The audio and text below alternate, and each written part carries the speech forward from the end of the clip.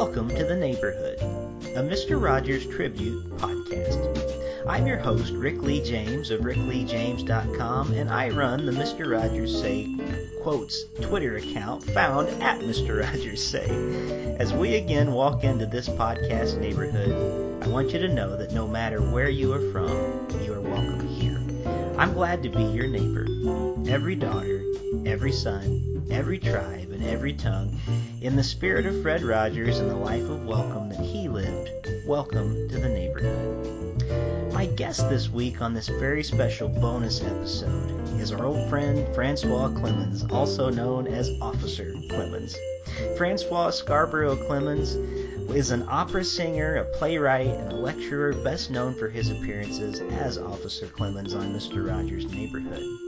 Well, Francois made his first appearance in the neighborhood in 1968. His role as Officer Clemens on Mr. Rogers' Neighborhood was groundbreaking, presenting a positive image of an African American at a time when racial tensions were high. He writes in his new book, Officer Clemens, that in Fred Rogers he found a friend, a mentor, and with Fred's wife Joanne, a family. His new memoir is titled Officer Clemens, and it's now available. Francois Clemens, welcome to the neighborhood. Well, thank you very much, Rick. That's quite an introduction. Thank you very much. Well, I am so glad that we have a chance to visit again tonight here in this podcast neighborhood, and I know our listeners are excited to hear what you have to say again. And how have you been doing? Well, I've been, first of all, I don't like that I'm in jail. I'm incarcerated here at the house. I can't leave. Yeah. 2 weeks ago, I had my 75th birthday, and everybody, all of my good friends said to me, we're doing this for your protection. We're considering your health and your vulnerability, because what happened was I had a blood clot in my left lung and also on my left knee. And it put me in the hospital for a couple of days. And then when I got out, I was learning to walk again on that tender knee. And so I've had those health problems. I am fine now. And I've been doing lots of interviews and podcasts and for magazines as well as websites. I told my publisher, Catapult, that I feel like I'm working. I might as well dress and leave here every morning.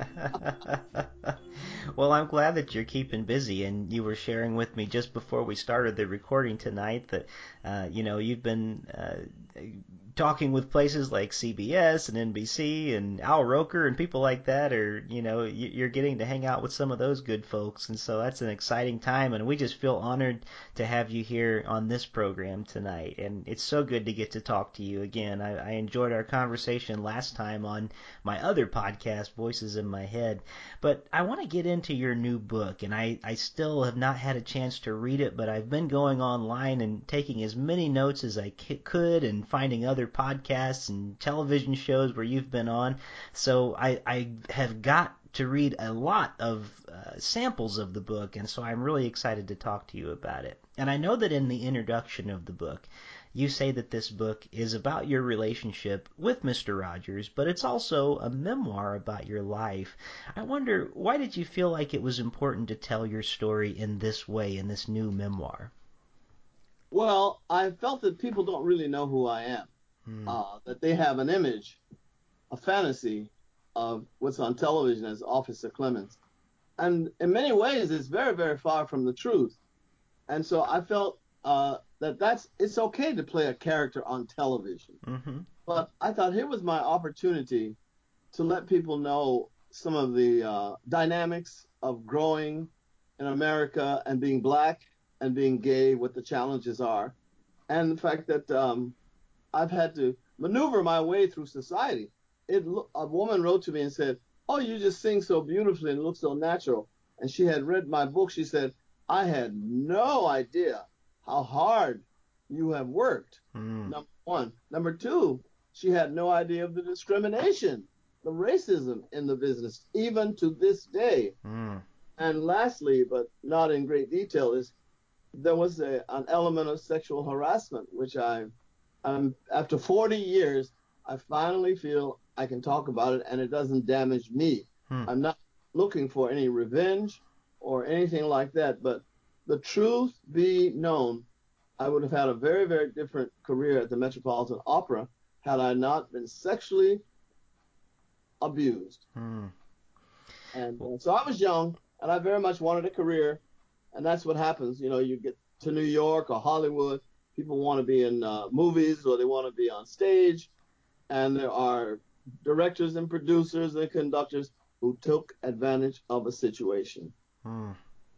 Well, thank you for being brave enough to tell us your story, and I know that's a hard thing, and I'm sorry that that has happened to you over the years. And you know, I think one misconception that a lot of people may have about you, since we're going to be talking about maybe some of the misconceptions, is I think a lot of people think that you were discovered on Mr. Rogers' Neighborhood, but Fred Rogers didn't actually discover you himself, did he? He actually found out No, about you because he was a fan. that's right. No, he definitely didn't discover me, but and I'll be glad to say he was a man who was looking for something for his television program, Hmm. and I know that from having been on it for 27, almost 30 years, he was looking for something that, quite frankly, I fit perfectly.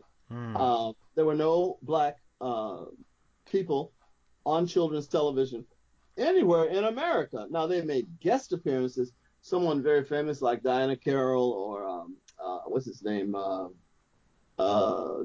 Sammy Davis Jr. Hmm. And of course Bill Cosby was on the detectives. What was that show called too? I Uh, Spy. I Spy. Yes, yes, thank you.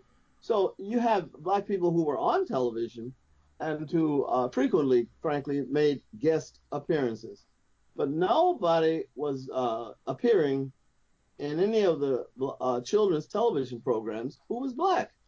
Hmm. And so I know Fred felt that there was something lacking, not just with him, but all over children's television. Hmm. So when he brought me onto the show, he had heard me sing at the Third Presbyterian Church in Pittsburgh.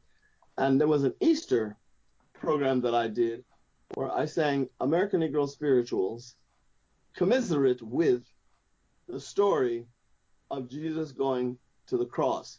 And I call it song. Let's see, the one at Christmas time is uh, carols and lessons. Yes, carol and Hmm. lessons at Christmas time.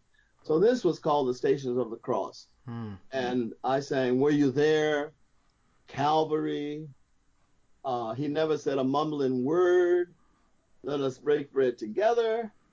It was a deep, deep experience for me, and it was an opportunity to sing a song repertoire that I cherish and feel very, very, very much it's in the gut of my life. Hmm. Um, and I did not have to.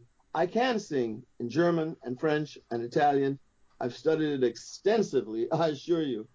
But there was something special when I got to Pittsburgh and I was released and from some of the academic reins and my music uh, uh, professor, not professor, but my music director at Third Presbyterian Church in Shadyside Hmm. said, "You really can sing those songs," because I had auditioned for him singing a couple of spirituals, and that man could improvise. Oh my God, it was so exciting working with him.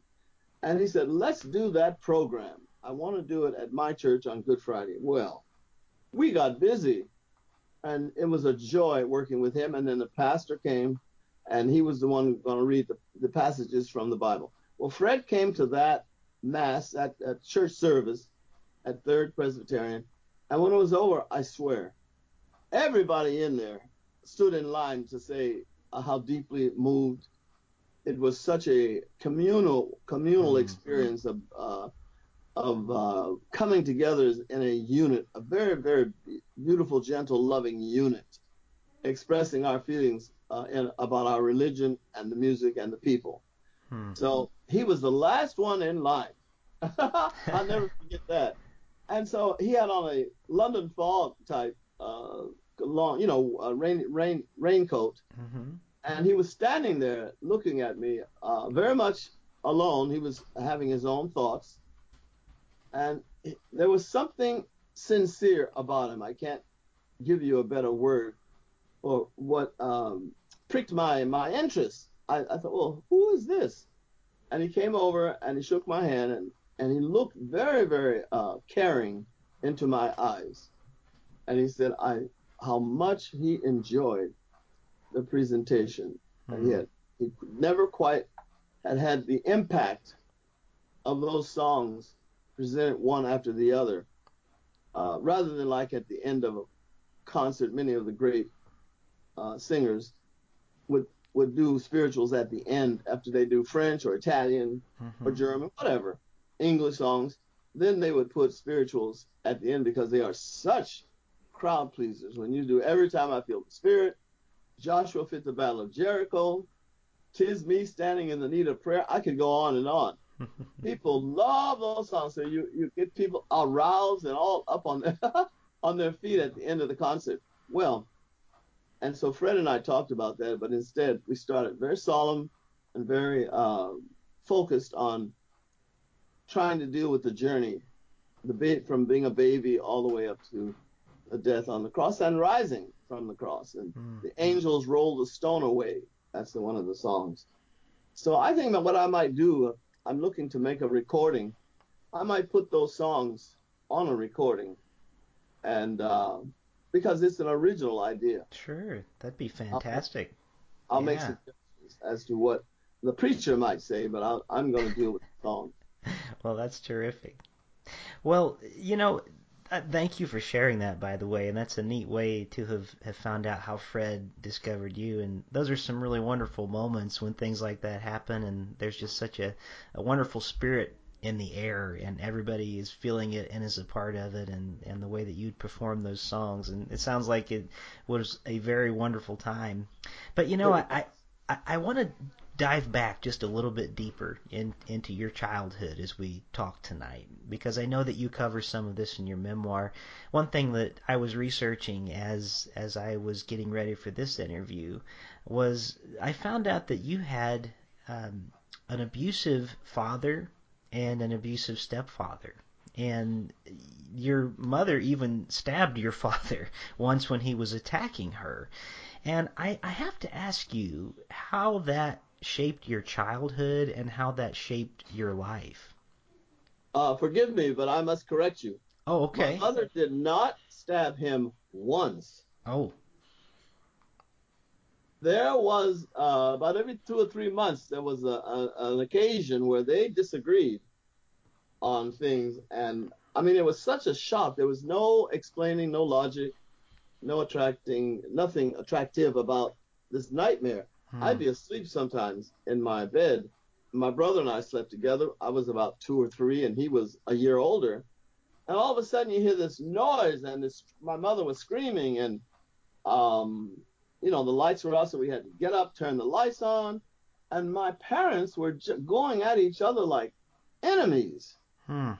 And that's when my mother found this knife, and she made my father's life miserable. Hmm.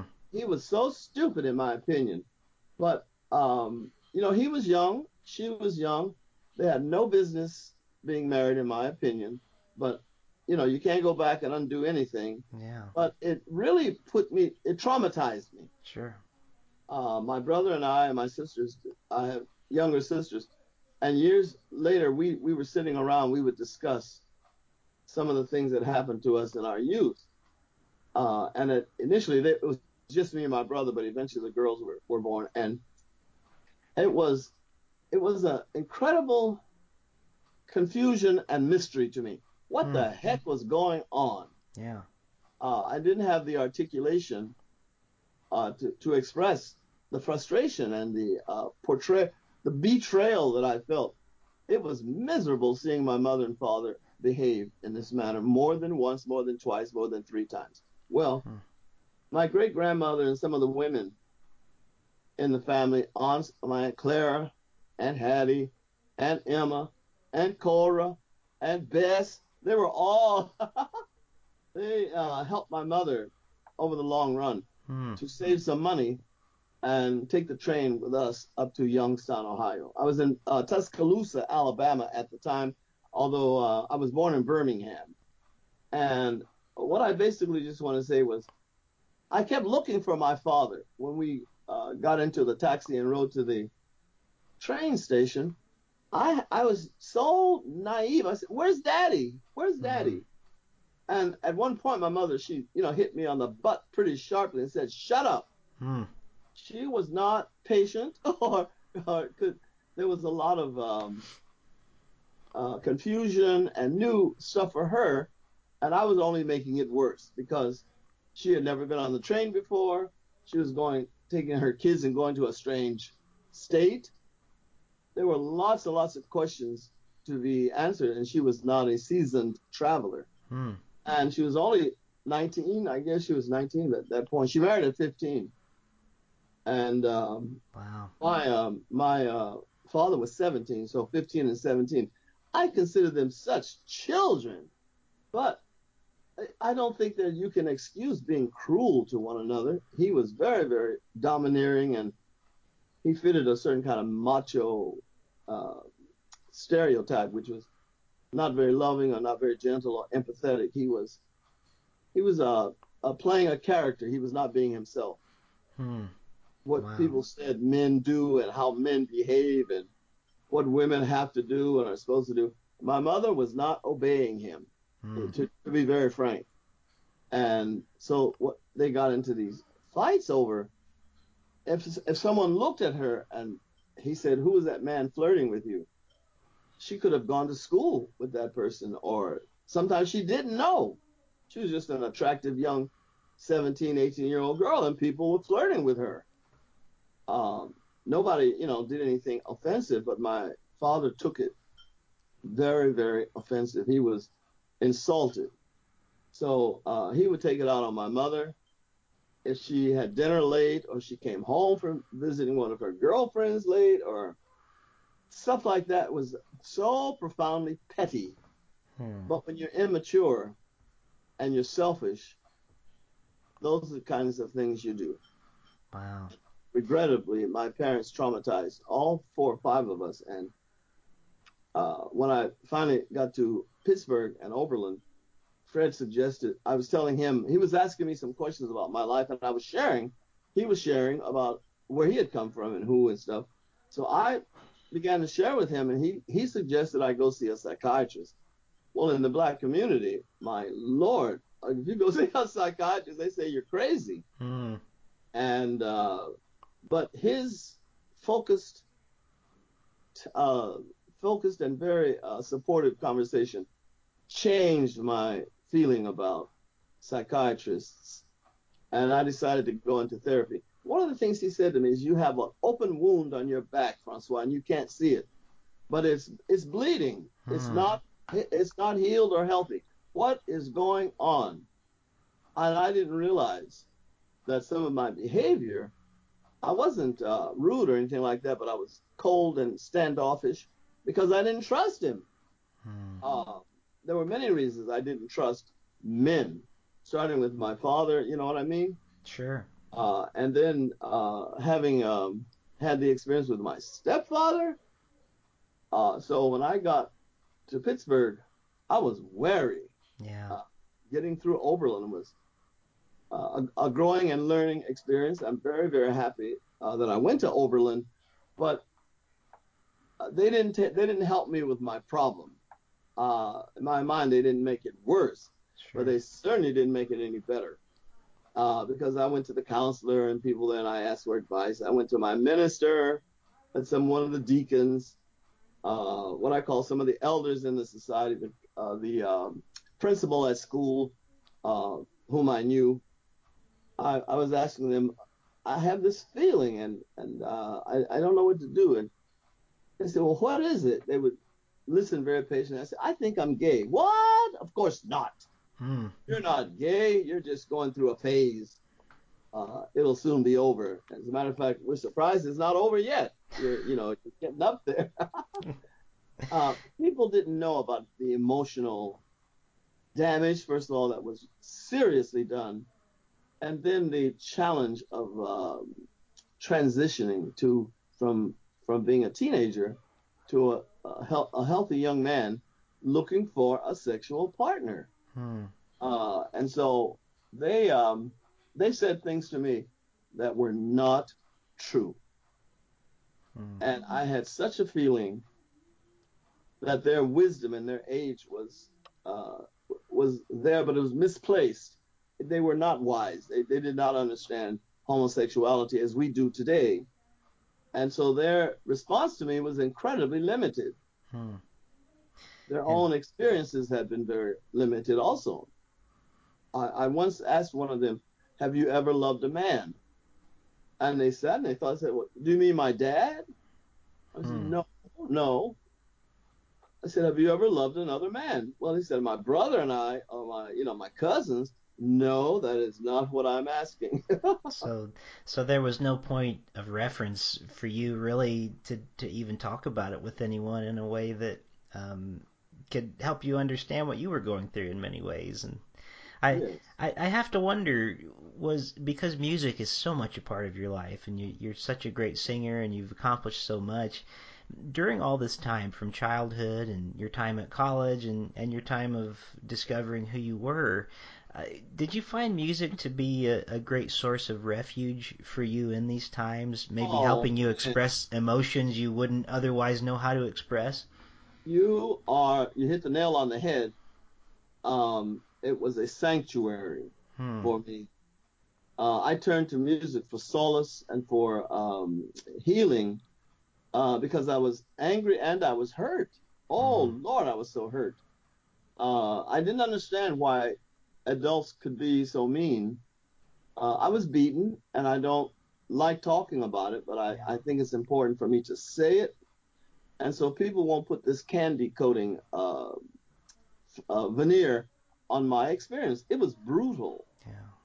And later on, if we're talking, I'll tell you the principal and the social workers were going to put my father in jail, my stepfather, because he was abusive, and the evidence showed.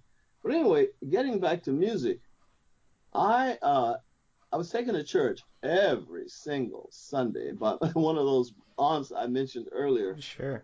and we didn't have any choice, and I don't have any objection to the fact that it was happening. I loved the music. And I discovered at a very young age that I could sing, and people would say, "Oh, listen to that little boy. Listen Hmm. to him. Chirp, chirp, chirp, chirping up there and singing the right notes and the right words."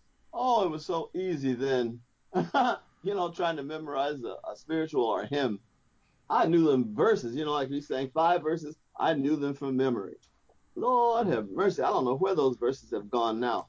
But I can tell you that every now and then I strike into an old hymn that I remember singing in Youngstown, Ohio, or down in Birmingham, and I'm amazed that I remember 2 and 3 of the verses Yeah. because I don't even memorize anything anymore. And Yeah. truth is, I can't. Yeah. Uh, I certainly, will pick up a song or two or hear something like that, a lyric or two, but I've had a difficulty memorizing songs. I can remember the tunes perfectly, but Hmm. I make up the words. So I do. So I decided stop making up words and put a 3 ring notebook together, and I would put songs in and out of that as per the performance wherever I was and whatever I was deciding to do. And I must have about 25 or 30 of those 3 ring notebooks because I've done a lot of special concerts which needed special music and stuff. But I discovered that when I was singing, it was transformative. Yeah. I found a deep sense of care and love and nurturing in the thought of God, and whatever kinds of prayers I was able to do, Hmm.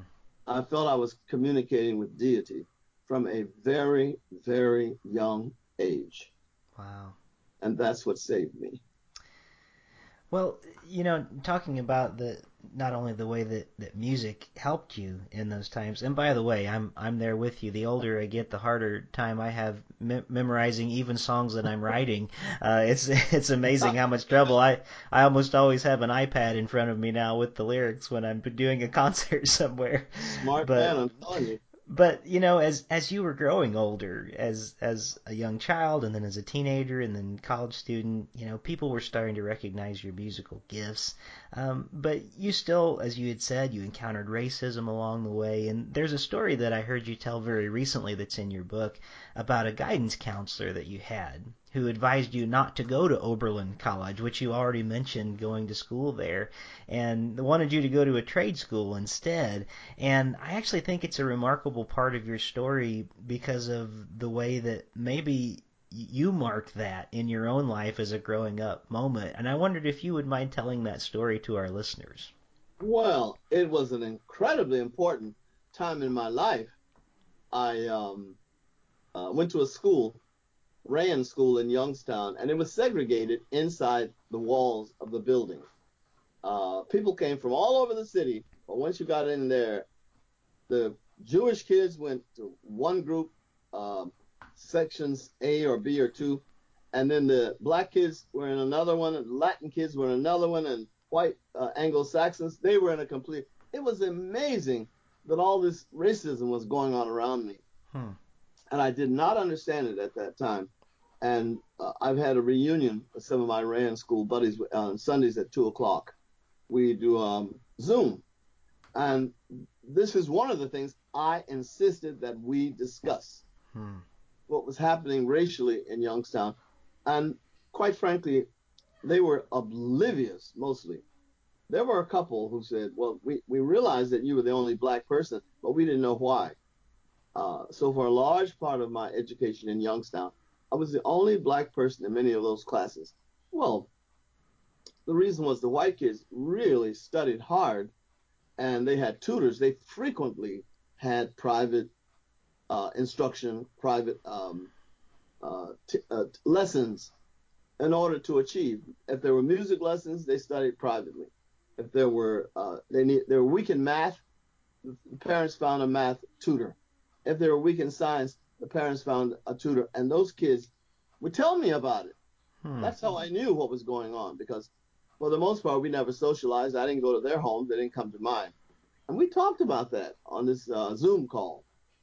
That they had the opportunity, but there was no encouragement to reach out to someone who was black or different, however you want to characterize it. So you had this superficial friendship in school, and you basically never went to their homes. There Hmm. was one exception, and that was my friend Al Linder, whose daddy was the chaplain at Youngstown State University. And they treated me like family, and eventually there were others, but I used to go around the corner from my house and go in the back door where they left it unlocked, and they had a wonderful dog named Sandy, and I used to play with Sandy. And they would tell me, you can come over here anytime you want to. Al and I had sung together in the boys' ensemble at Rand, so he and I were pretty close. And I tell people this, they don't believe me, but I used to stand on his shoulders. We did a gymnastic thing. I could bend over backwards and flip this way and flip that way. I can't do any of that stuff now. And I look at these young people who are setting Olympic records and what have you, and I think, oh, I wish that I had had more encouragement when I was young. I would have done more. But nevertheless, Albert and I enjoyed our little private, we were playing together in the yard, and he Hmm. said, "Come on, let me see how if you could stand on my shoulders." Well, he had a great sense of balance, and he was pretty strong, and he was 2 years older than me. So physically, he was growing faster than I was growing. In fact, I was short until I went to college. Considered I consider myself short. I'm average now. But but in school, the guidance counselor, Mrs. Kreisen, this passed out among the black boys a survey Hmm. and of trying to figure out what they wanted to do with their lives. Her suggestions on that piece of paper was a chef, a tailor, a barber, a construction worker, learning about how to paint, how to mix uh, plaster, how to do plumbing, woodworking. It was rather detailed that way. Hmm. And you can imagine there was nothing in it about 18th century literature or 19th century music, nothing. You go to this vocational school. Well, I was sitting in her office when she started. Why haven't you filled out your form that I passed out to everyone? And I've been waiting for you. You're the last one in your class. She meant last black person and Hmm. particularly boy.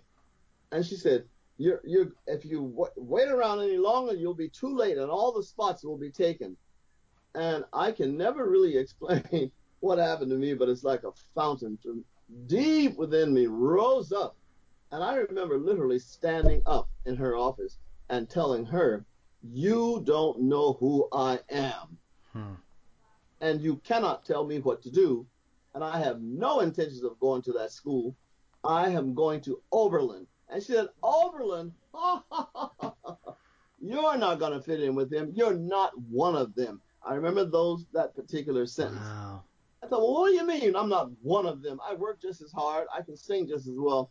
She said, "Well, how are you going to pay for it?" I mean, she was not pleasant. Hmm. That's the euphemistic way to say. She was a bitch, Hmm. and she was getting even with me for taking so long to come in there. So she said that to me, and I stood there. I never gave ground, and I said to her, "I'm going to find out a way to go to Oberlin, and you can't do anything about it, and I'm never coming back in this office again." And I slammed out of there. Well, truth is, I've kind of fixed it up here so that you can do it on children might be listening. But I was not very nice to her, and it was black boys did not speak to white women, senior white women, that way. You Hmm. kept your eyes down, you kept your mouth shut, you didn't cause any attention to yourself or any distraction. And I was the height of distraction. She was livid.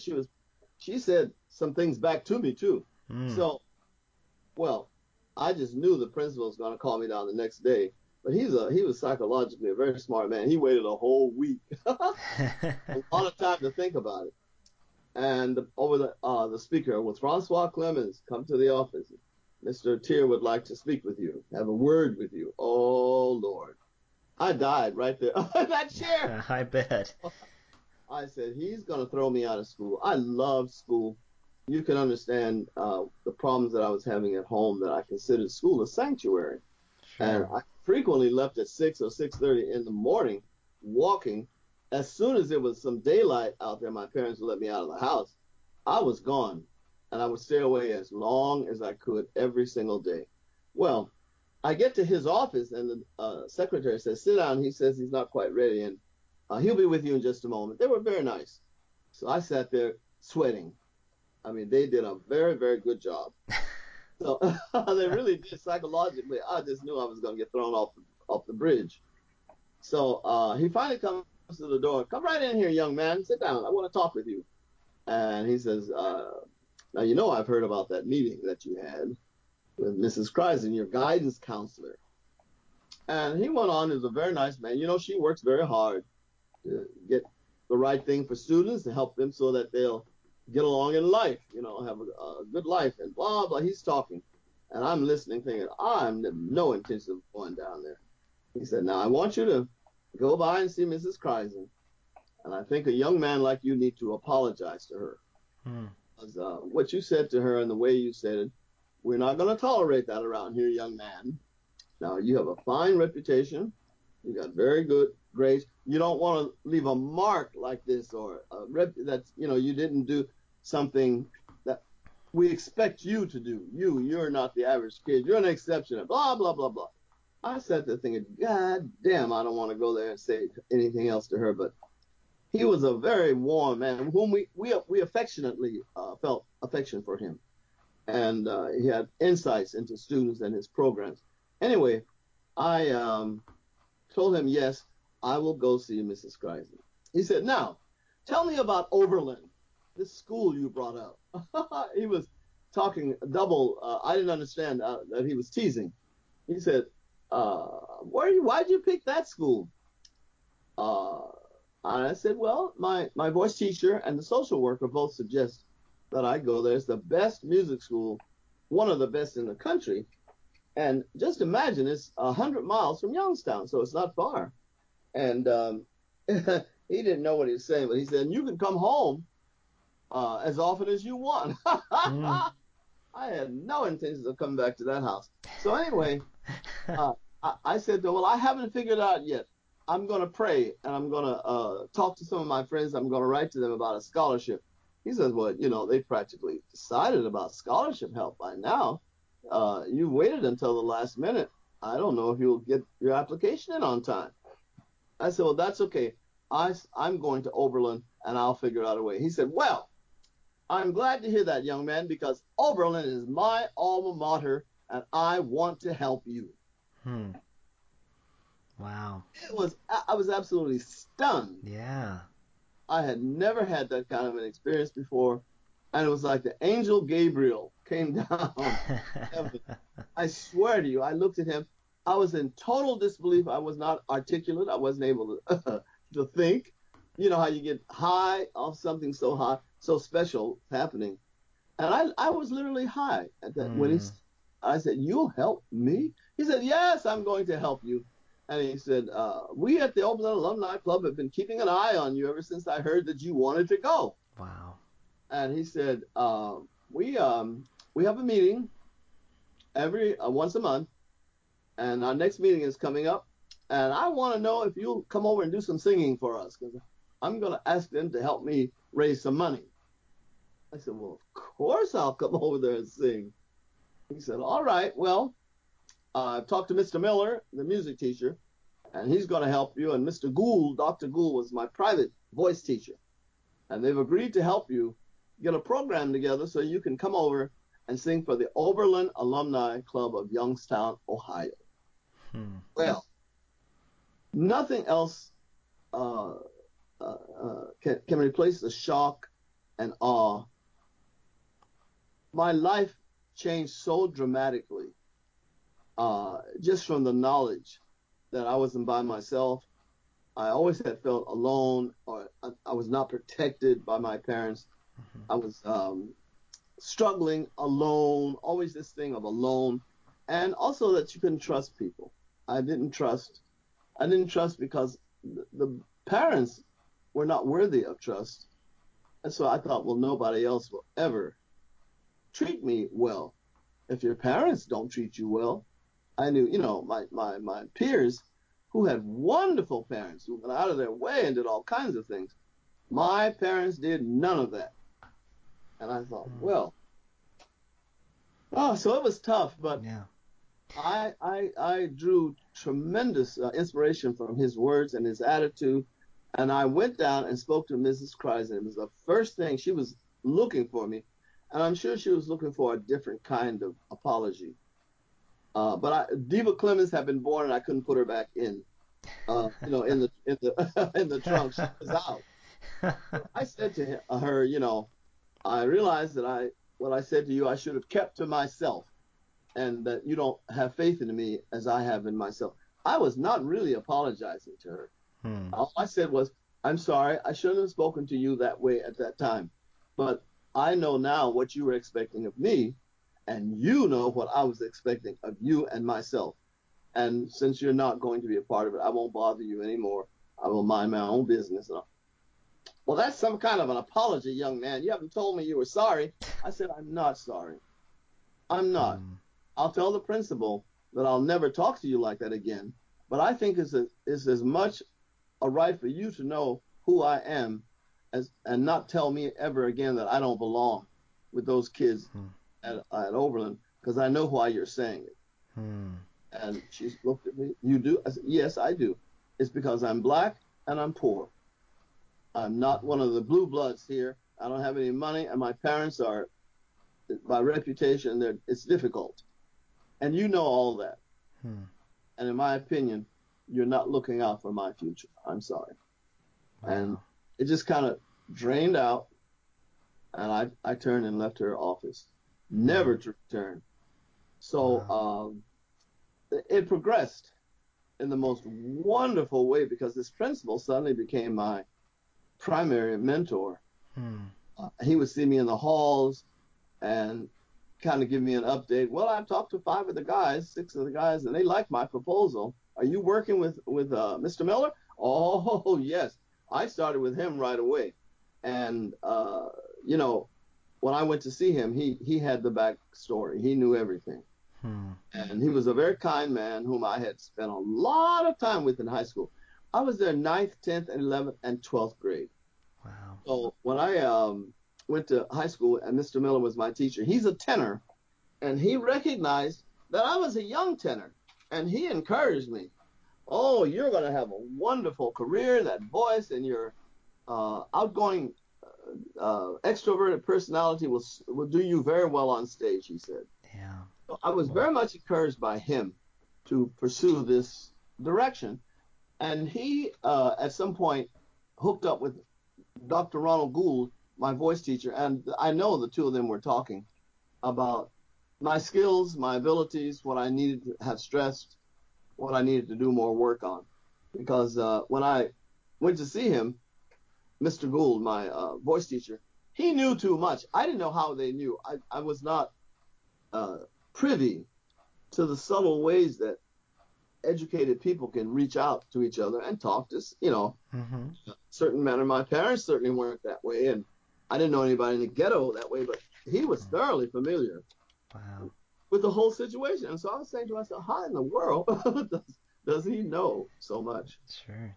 Later on, as I grew older, I went back to visit, and he and I were extremely close. I would write letters to him. I stayed in touch. And when I went back to Youngstown, it was almost like homegrown boy, hometown guy makes good. Yeah. And I was still in Oberlin, but the Oberlin College Choir during my freshman year went to Russia. And the idea of spending 2 months, March and April of 1964, in Russia was just mind-blowing because Khrushchev was the premier of Russia, and he was banging his shoe on the table at the United Nations. And, remember all those? I don't know, you're awfully young. You may not remember. I don't remember it by age, but I've heard stories for sure. So. He was a fearful thing for us. We were afraid the communists would come and capture us, have a war, and we would lose, and they would take over and make us the atheists. They'd force us. Those kinds of stupid things. Well, they were immature. That's it. I was just young, and I hadn't traveled. So the first place I went, when I auditioned at Oberlin for the Oberlin College Choir, I got in. And my best buddy, Jean-Pierre Pelletin, I mentioned him in the book, he also got in. He's a baritone. So we had auditioned together, same time, and we found out that both of us had gotten in. It was wonderful. Yeah. I love singing choral music. I wish I could have sung more in my life, but having a certain kind of solo career. Well, I can hear that. I can hear Princess seconding that. Your dog as well. She was as soon as you said it, she chimed in. So she wanted you to do some more choral work. She's right on time. Well, she never barks, by the way. She's a good dog, that's for sure. Well, you know what? You're telling some wonderful stories, and if you don't mind, just for the sake of time on the podcast tonight, I'd like to fast forward just a little bit in your story, because I'm thinking about all the mentors that you've been describing and the different people that you've had along the way who have invested in you, and I think it was a powerful story for you to tell in the way that you were able to find courage within yourself to stand up when the counselor was really trying to hold you back from a lot of the great things that were coming your way. And we can't really on this podcast talk too much longer without talking about Fred a little bit and the way that maybe he played a mentor role in your life as well. Oh, there's no question. He was a primary mentor. And, everybody that comes on this podcast, they all have a Mr. Rogers story. A lot of them that I've had as a guest knew him very well in one way or the other, or other people have just gotten to know him by writing about him. But you were one of the people that really did know him well and called him a friend. And I'm sure you must have 1,000 stories about Fred Rogers to tell. But I wonder if you could maybe narrow it down tonight to something that in your life that you feel like he really made a difference in you. Because there's a lot of different things that probably you could go on for a long time about. But is there one specific moment that you can think of that maybe everybody doesn't know about that you thought this is where, Fred really showed me who he was as a person? Well, first of all, you're right. And you're warning me, don't give me a soliloquy, Francois. Say it over. I promise you I will. There was a time in my life when I probably didn't love myself very much. I hadn't been told I was beautiful or handsome, or I made somebody's day special. So I was, when I got to know Fred pretty well, he said to me, if you're not working in New York, because it was very difficult, frankly, freelancing, he said, come to Pittsburgh. Come here and be with us. I thought, what the heck is wrong with him? So I was in New York, and it was tough between engagements. And so I called him one time and I said, remember you said to me to come to Pittsburgh? He said, yes. I said, well, I don't have any work for 3 months. Can I come? He said, well, of course you can come. Come on. I'll call Elaine, who was his more than a secretary, and I'll tell her to make your reservation, and you let her know when and all that, and you can stay up on our 3rd floor in our house. They have a big, I don't want to say mansion, but they had a big, beautiful house. Okay, so I told Elaine, I got my suitcase, I went to Pittsburgh. When it was they were supposed to be filming, I gave them time to do their own thing so I would not distract anybody, because I knew all the cast and everybody by that point. And I decided to go over and just stand in the shadows. So I went over to the station, and I was standing there, and I heard Fred filming the very end of one of the programs. He said, and you make every day a special day, and you know how? Just by being you. And I love you just the way you are. Now, he said, I like you, but I said love. And he was looking right at me. I mean, literally, our eyes locked. And I stood there thinking, he likes me. He loves me just the way I am. Wow. So when he got off the set, he walked off the set to what I would call stage right. Stage left for him, and it would be stage right for me. And I walked quietly, so it's not. Johnny Costa, the musical director, was playing some dazzling, beautiful music, as he always did. So I walked down, and by the time I got right there next to Fred, both of us stopped, and Nick Tallow, who was the floor manager, says, cut. And so when he said cut, I knew we could talk. I looked at Fred, I said, Fred, were you talking to me? And he looked back at me, he said, yes, I have been talking to you for 2 years, but you heard me today. Well, I am here to tell you, it's like it was a starburst right in his solar plexus. The light that flashed, almost, I can't explain it to you because it's a spiritual experience. It's not physical. It was spiritual, that something just went over the two of us, and it was like we were there alone. And I just started crying. I couldn't stop. And I said, you're the first man to ever tell me that you love me. And I said, I've never heard. I was crying, so I was incoherent. He put his arms around me, and just like a father would do.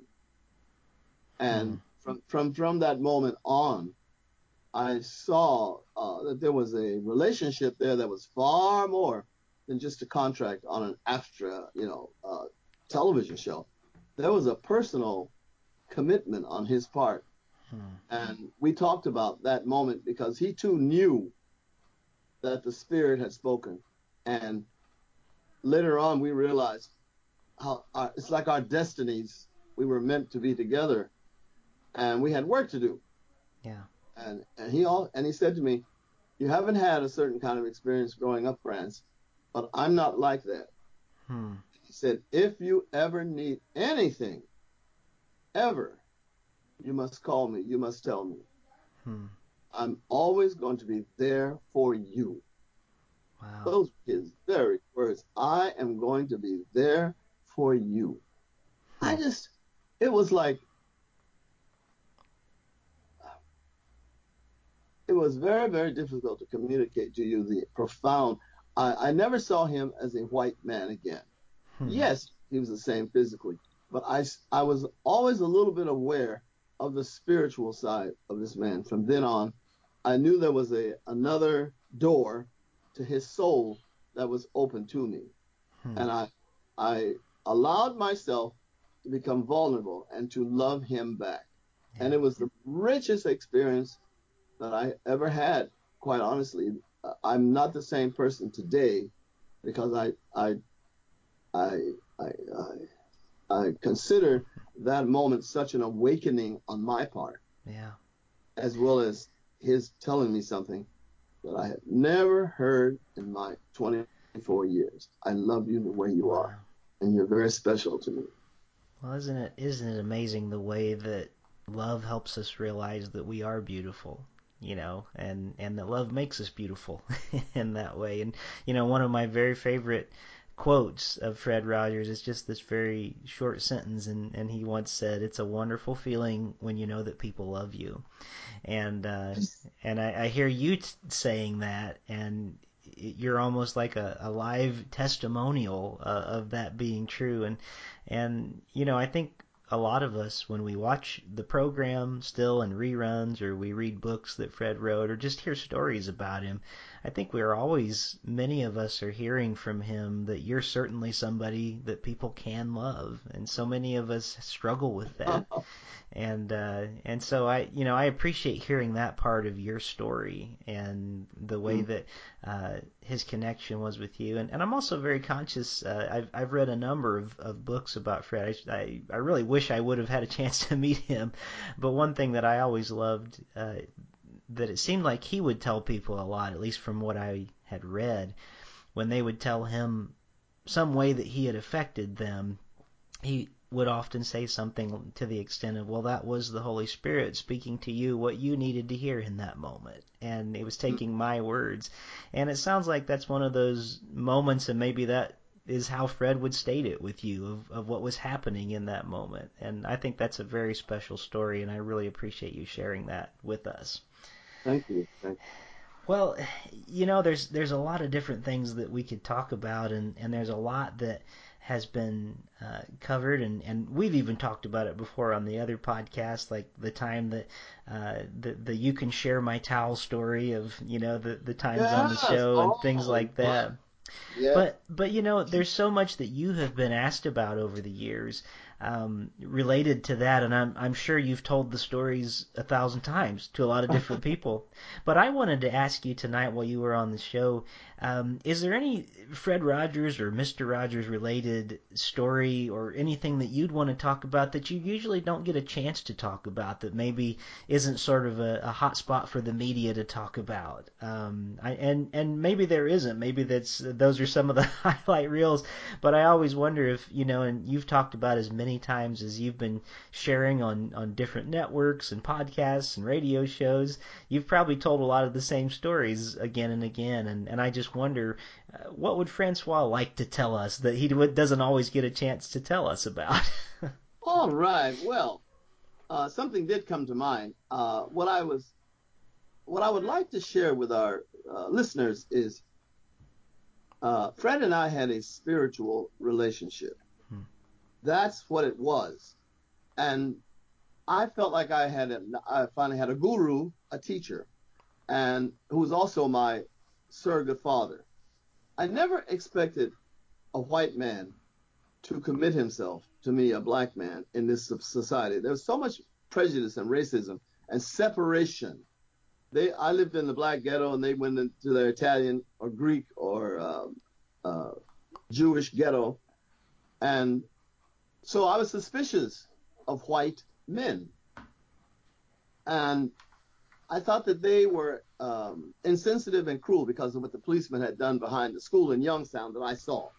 So I want people to know that he lifted me up out of that world and of that confusion and that rejection by society, and said, come with me to this level.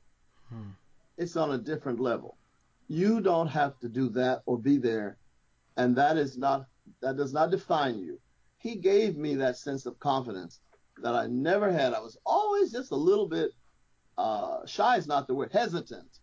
I was always a little hesitant because I had been disappointed by a priest in a Ukrainian Orthodox church, threw me out.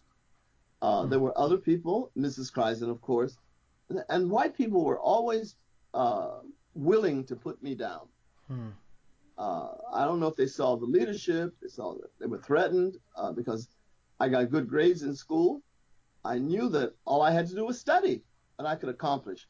And I was thinking when I was young, why isn't somebody telling me I've done a fine job and telling me that my grades, my parents basically never acknowledged my honor roll or my grades. And I mean, I just went on, through my life thinking, well, God loves me.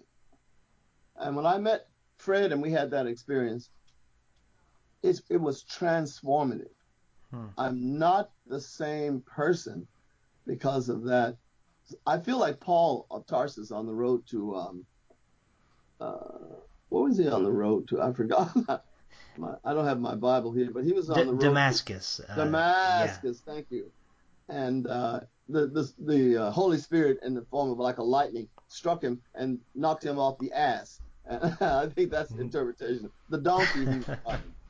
Yeah. And he was blind. He was blind. And he continued on to Damascus. And then when he got there, they told him who to go see and that they would restore his vision, his sight. I feel that kind of a whack the day that Fred told me he loved me. It was so powerful that I walked differently. I walked differently. I talked differently. I sang differently. I crowed, if you know what I mean. I began to crow for the first time in my life, and I felt I had backup. I finally had backup. And so when I would go for an audition or do a performance or a concert, when I walked out on that stage, I was also not only Diva Clemens Francois hailing forth, I was Fred's son. I was my daddy's son. And he came to so many of my performances. I used to say to him, now you don't have to come to this one. You're busy. He certainly was a star at that time. So if I sang in Fox Chapel or Sewickley, some of the suburbs of Pittsburgh, I did not expect him to show up, and he would. I'd look out there at the audience, and my goodness, I could see him sitting very quietly and very demure in the back of the auditorium or church. And oftentimes, many times when I finished performing, he was the first one to come backstage and tell me something encouraging and positive about my work. And I thought, I'm so lucky. This is what my peers were going through in high school and at Oberlin. Their moms and dads. Fred showed up in New York a couple of times when I performed. And those places I named, he went to Cleveland when I did Porgy and Bess, that later subsequently the whole cast got a Grammy. I just was the person who accepted it. But all of us were Grammy winners, they said. With Lauren Mazel and the Cleveland Orchestra, he drove from Pittsburgh by himself. I sang it also with the Pittsburgh Symphony, and I'd look out there and there was Mr. Rogers. It was an amazingly transformative relationship on that level. He had something that I deeply, deeply needed. And I can't help but feel I had something that he also, so that we were equally yoked in our spiritual journey. He did not really understand the lives of black and minority people. He came from a very, very well-off, I say a platinum family.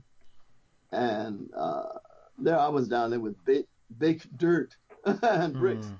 So he said, what is it like, Francois, to go to bed hungry? I never will forget he asked me that. Hmm. I said, you've never gone to bed hungry? He said, no, not a day in my life. Hmm. What is that like? Yeah. And so we talked about that. And then he said, what does it feel like for you to see how your parents are behaving? And it's so inappropriate. And I said, your parents never acted like that? He said, no, my parents never argued. Hmm. I never saw them quarrel. And so I talked to, I had the courage to talk to him about it. I didn't speak to everyone now, but I had the courage to say things like that that I had difficulty verbalizing, Hmm. which is why ultimately he knew that I could uh, find great value in seeing a good psychiatrist. Yeah. He understood the pain and the destruction that had been done on my psyche in that household. Hmm. Um, so he taught me to trust again Hmm. in a deep way, not just paying for my lessons or giving me a voice lesson, but saying, come, my home is your home. And I had a room up on the third floor. I could come there almost any time I wanted to. I'd let him know. I was living in New York City, but there were many times as a young actor struggling, you're not working. And many of them go and work at music stores, or they work at Macy's, or they do those stores at Bloomingdale's where they have perfume or makeup. And people find those kind of jobs where you can leave when you get an engagement. Hmm. And he said to me, you don't have to do that. You are a musician. You are an artist, Francois. Hmm. So come here, come and be with us. I went on 3 tours of the entire United States for him. I told him, I wish your show was more popular with black people. And he said, I do too, Franz, because I consider what I'm saying good for everybody. And I told him I had an idea. And he said, what's that? I told him I can go to daycare centers, I can go to nurseries, I can go to church, community houses, you name it. I'm very comfortable. And I can sing and talk about, as a spokesperson, what you're doing on this program. Hmm. And he said, write me a 1 page or whatever proposal, and I'm going to speak to someone. So I wrote it. He read it. He liked it, and he spoke to someone, and he told me, we've got the money for you to go on a tour. Hmm. And I think the first time was six months. It was off and on, but it was basically on. And I went to so many musical and urban places where there were black ghettos. Like Newark was one, not just New York, but Newark. I went up to New Haven, Hartford, Boston, certainly. So you just go down, around the country and name the capitals. I've been there. And Hmm. I sang at daycare centers. I did a lot of singing in church. He hired a public relations firm called D. Park Gibson, and they set up, they had connections all over the country. And it was an amazing experience to go and talk to those people. And let me tell you one of the things I did. I bought a handful of cards. And when I finished singing in Louisville or Nashville or Atlanta, I said to the person, would you be kind enough to fill out this postcard and send it to Mr. Rogers and let him know what a fine time we've had together? Hmm. What a great idea. Oh, those teachers shocked me so much because they not only wrote their appreciation on the card that I gave them, they had the whole class draw pictures and other uh, things like that that were so amazing. Hmm. When I got back to New York, Fred said, when you come to Pittsburgh, I have something to show you. And I said, oh, what really? He was full of surprises, so I knew it was going to be good. When I got to Pittsburgh, he called me over, and I went sat with him, and he pulled out a thick photo photography notebook, and I sat there next to him, and he began to turn the pages, and those teachers had had the kids. They were all children's drawings, and they had colored me brown or black or sometimes they mixed colors with their crayons. And I said, Fred, this is just wonderful. And he said, wait till I show you the letters, some of the things that they said about you, France. And he shared with me some of the wonderful, wonderful, oh man, inspiring commentary that people had about my singing and about my sharing with them who Mr. Rogers was. And they were watching the program from now on. Everywhere I went, not a single one of those teachers says, no, get out, or no, we're not going to do that, or we don't approve of what he's doing, or any of that. No, they all said, yes, we will do everything that we can, Francois, for you, so that Mr. Rogers' neighborhood will understand our appreciation. After we've seen you today and talked with you, we know a little bit more than we did before. The other thing that did happen, I just want to get this in. I went to Nashville, I went to Vanderbilt, and then they took me out to Fisk, the black university, which was a black college from the 1870s, like that. And when I got out there, I was supposed to sing for a writers group, and I didn't realize they were all black writers. Like, I'll start with Maya Angelou, and the supreme mother of all of us, and Jimmy Baldwin was there, and Nikki Giovanni was there. Go down the list. Sonia Sanchez was there. Gwendolyn Brooks was there. Margaret, not Price, Margaret, what was her name? She wrote Jubilee. Margaret, it'll come to me. Anyway, I went out there, and I sang a couple of Fred songs, and then they said, all right, why don't you, it was very informal. I didn't expect it to be that informal, but it was. And they said, we've heard enough of that, baby. We're going to hear that. Sing us some of the other songs that you are doing on the program. I said, well, I sing American Negro spirituals. She said, that's the thing. That's exactly what we want to hear. That was Maya Angelou. So I started singing things like Precious Lord, Take My Hand. I sang There's a Balm in Gilead, My Lord, What a Morning.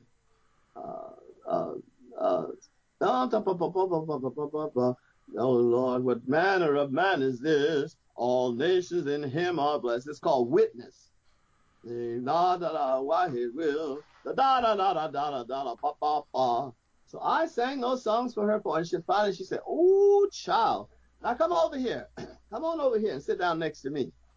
I was supposed to leave, go back to my dress, and get out of their way. And I came over, and she said, "Now, baby, I want to tell you something." And I love to tell this story because it made, like Fred's, the day he told me he loved me. Yeah. Maya Angelou said, I want to tell you something. When you're traveling around this country, she said, we're reading our poetry everywhere. We're in every nook and cranny. She had a way of just putting you at ease. And her sincerity and her gravitas, everybody there was listening to when Maya spoke. And she was anointing me on the spot. And she said, I've been in hotel rooms. I've been in motel rooms. Sometimes they're just couple of rooms put together. And I've been in the most elegant hotel in the city. And she says, when I get there in the afternoon and I'm alone, I'm waiting to go to my appointment to read, I turn on the television and I turn to Mr. Rogers' Neighborhood, and I'm looking for you. Ooh, wow. My Lord, it's like electricity. You're looking for me. She said, yes, everybody here knows who you are, know what you're doing. We all know. Wow. That's amazing. Yeah, she said, we have been talking about you before you got here, young man. And I want you to know that we are all praying for you. We're holding you up in the light. Every single one of us has agreed. So you're not alone. You're not going to be out there alone. We are out there with you. Wow. Look around this room, she said. There were African writers, Black African writers, American writers, some Spanish also.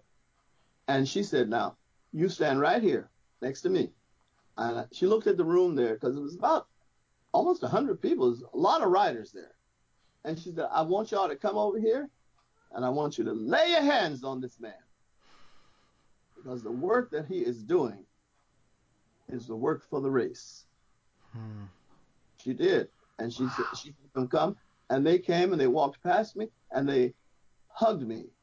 They touched me. They hugged me. And she stood there, the queen who was in charge. She stood there. Every one of them obediently came and they said things to me that touched my heart. And they said, we all know you. We know you can sing. And we are going to be watching you and praying for you. Man, that is powerful. I'm telling you. And then she said, okay. When it was over, she said, you can go now. And just remember, we are always with you. I am always with you. Wow. Oh, my Lord. I couldn't help it. I just cried and cried and cried. Well, but I did feel from that moment that I was anointed to do the work that I was doing. Yeah. It was a calling. So my behavior could not bring shame and disgrace on the race or on Mr. Rogers' neighborhood. So the idea that I was living a very, very, very celibate life was easier because Fred didn't want me to come out and go to gay bars and stuff. And I've been married. That was a disaster. So then I was trying to figure out what to do with myself. But once I gave myself over to this assignment, my life became easier, gentle. Something entered my life that's very difficult to explain. But it was the energy and the presence of those great, great writers.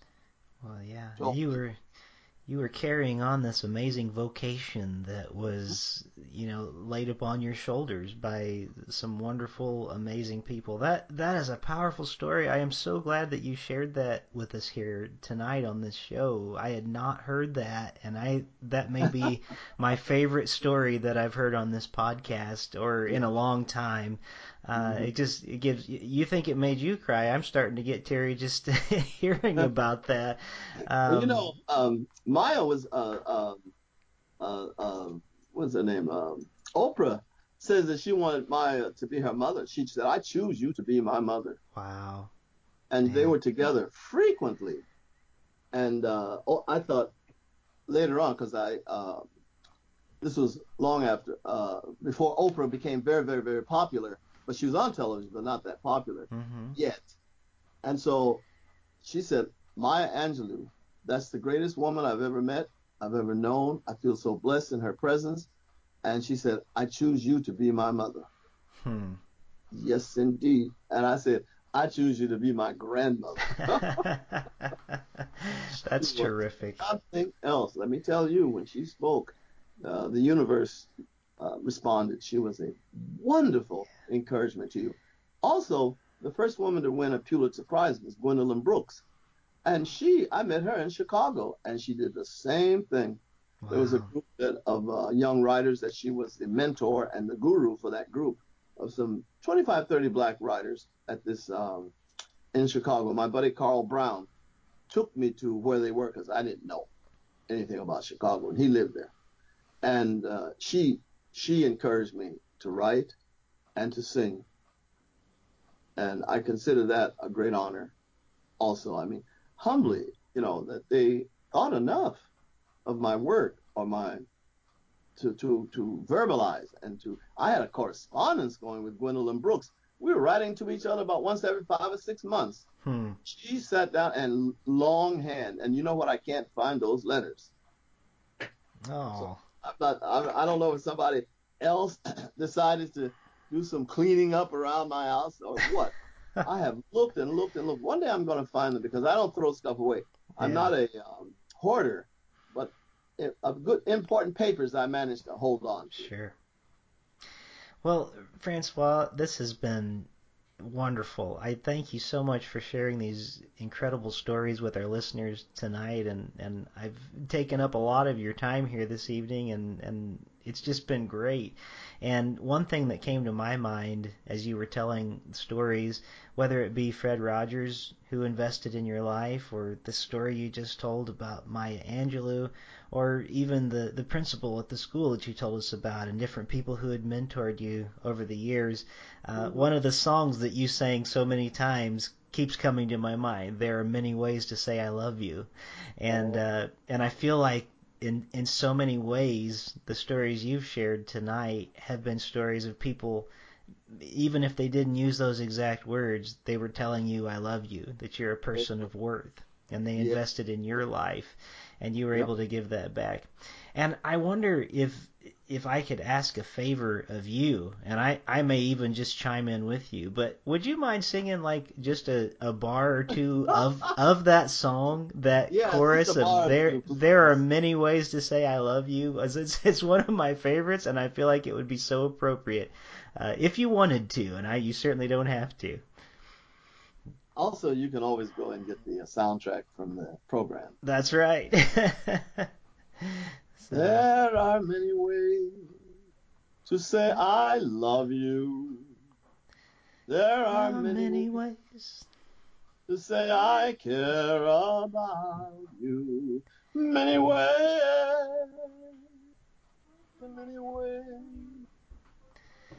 many ways to say I love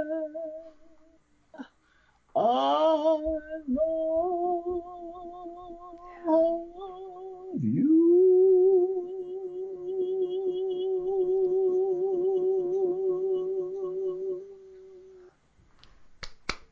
We are all applauding. Thank you so much for that. That was just wonderful. And I can't think of a better way to close out our program tonight. Francois, on behalf of myself, on behalf of everybody who listens to this show, we do want to say we love you. We're proud of you and the person that you are. We're proud of your story, and that you've taken the time to share it and write it down for us in this new memoir, Officer Clemmons. And it is available on sale right now, and we'll make sure and put all the links on our website for this podcast at welcomeneighbor.podbean.com. And I just want to thank you for stopping by today. It's been great to visit you with you again, and it's so good to have you here in this podcast neighborhood. Thank you very much. I just want to say one thing. Be sure to continue to post what you're doing on my website on Facebook. I look forward to that, and I'm deeply touched that you considered doing that, and you feel very comfortable. You should. And I get to meet people that I haven't met. I click on and I listen when I can, and I think that's a very nice gift that you give to me.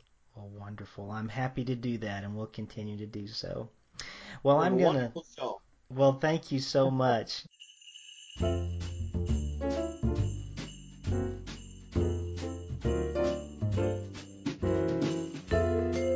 Thank you for joining us here in the neighborhood.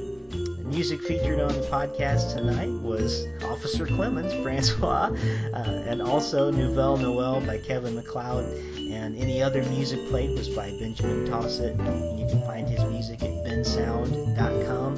Very special thanks to my guest Francois Clemmons this evening, and special thanks to the Mr. Rogers Say community on Twitter. I'm your host, Rick Lee James. My Twitter account personally is @RickLeeJames. My website is rickleejames.com, and my other podcast is Voices in My Head, the Rick Lee James podcast, and I look forward to being with you again next time. But until then, you make each day a special day. You know how? By just your being you. There's only one person in this whole world like you, and people can like you exactly as you are.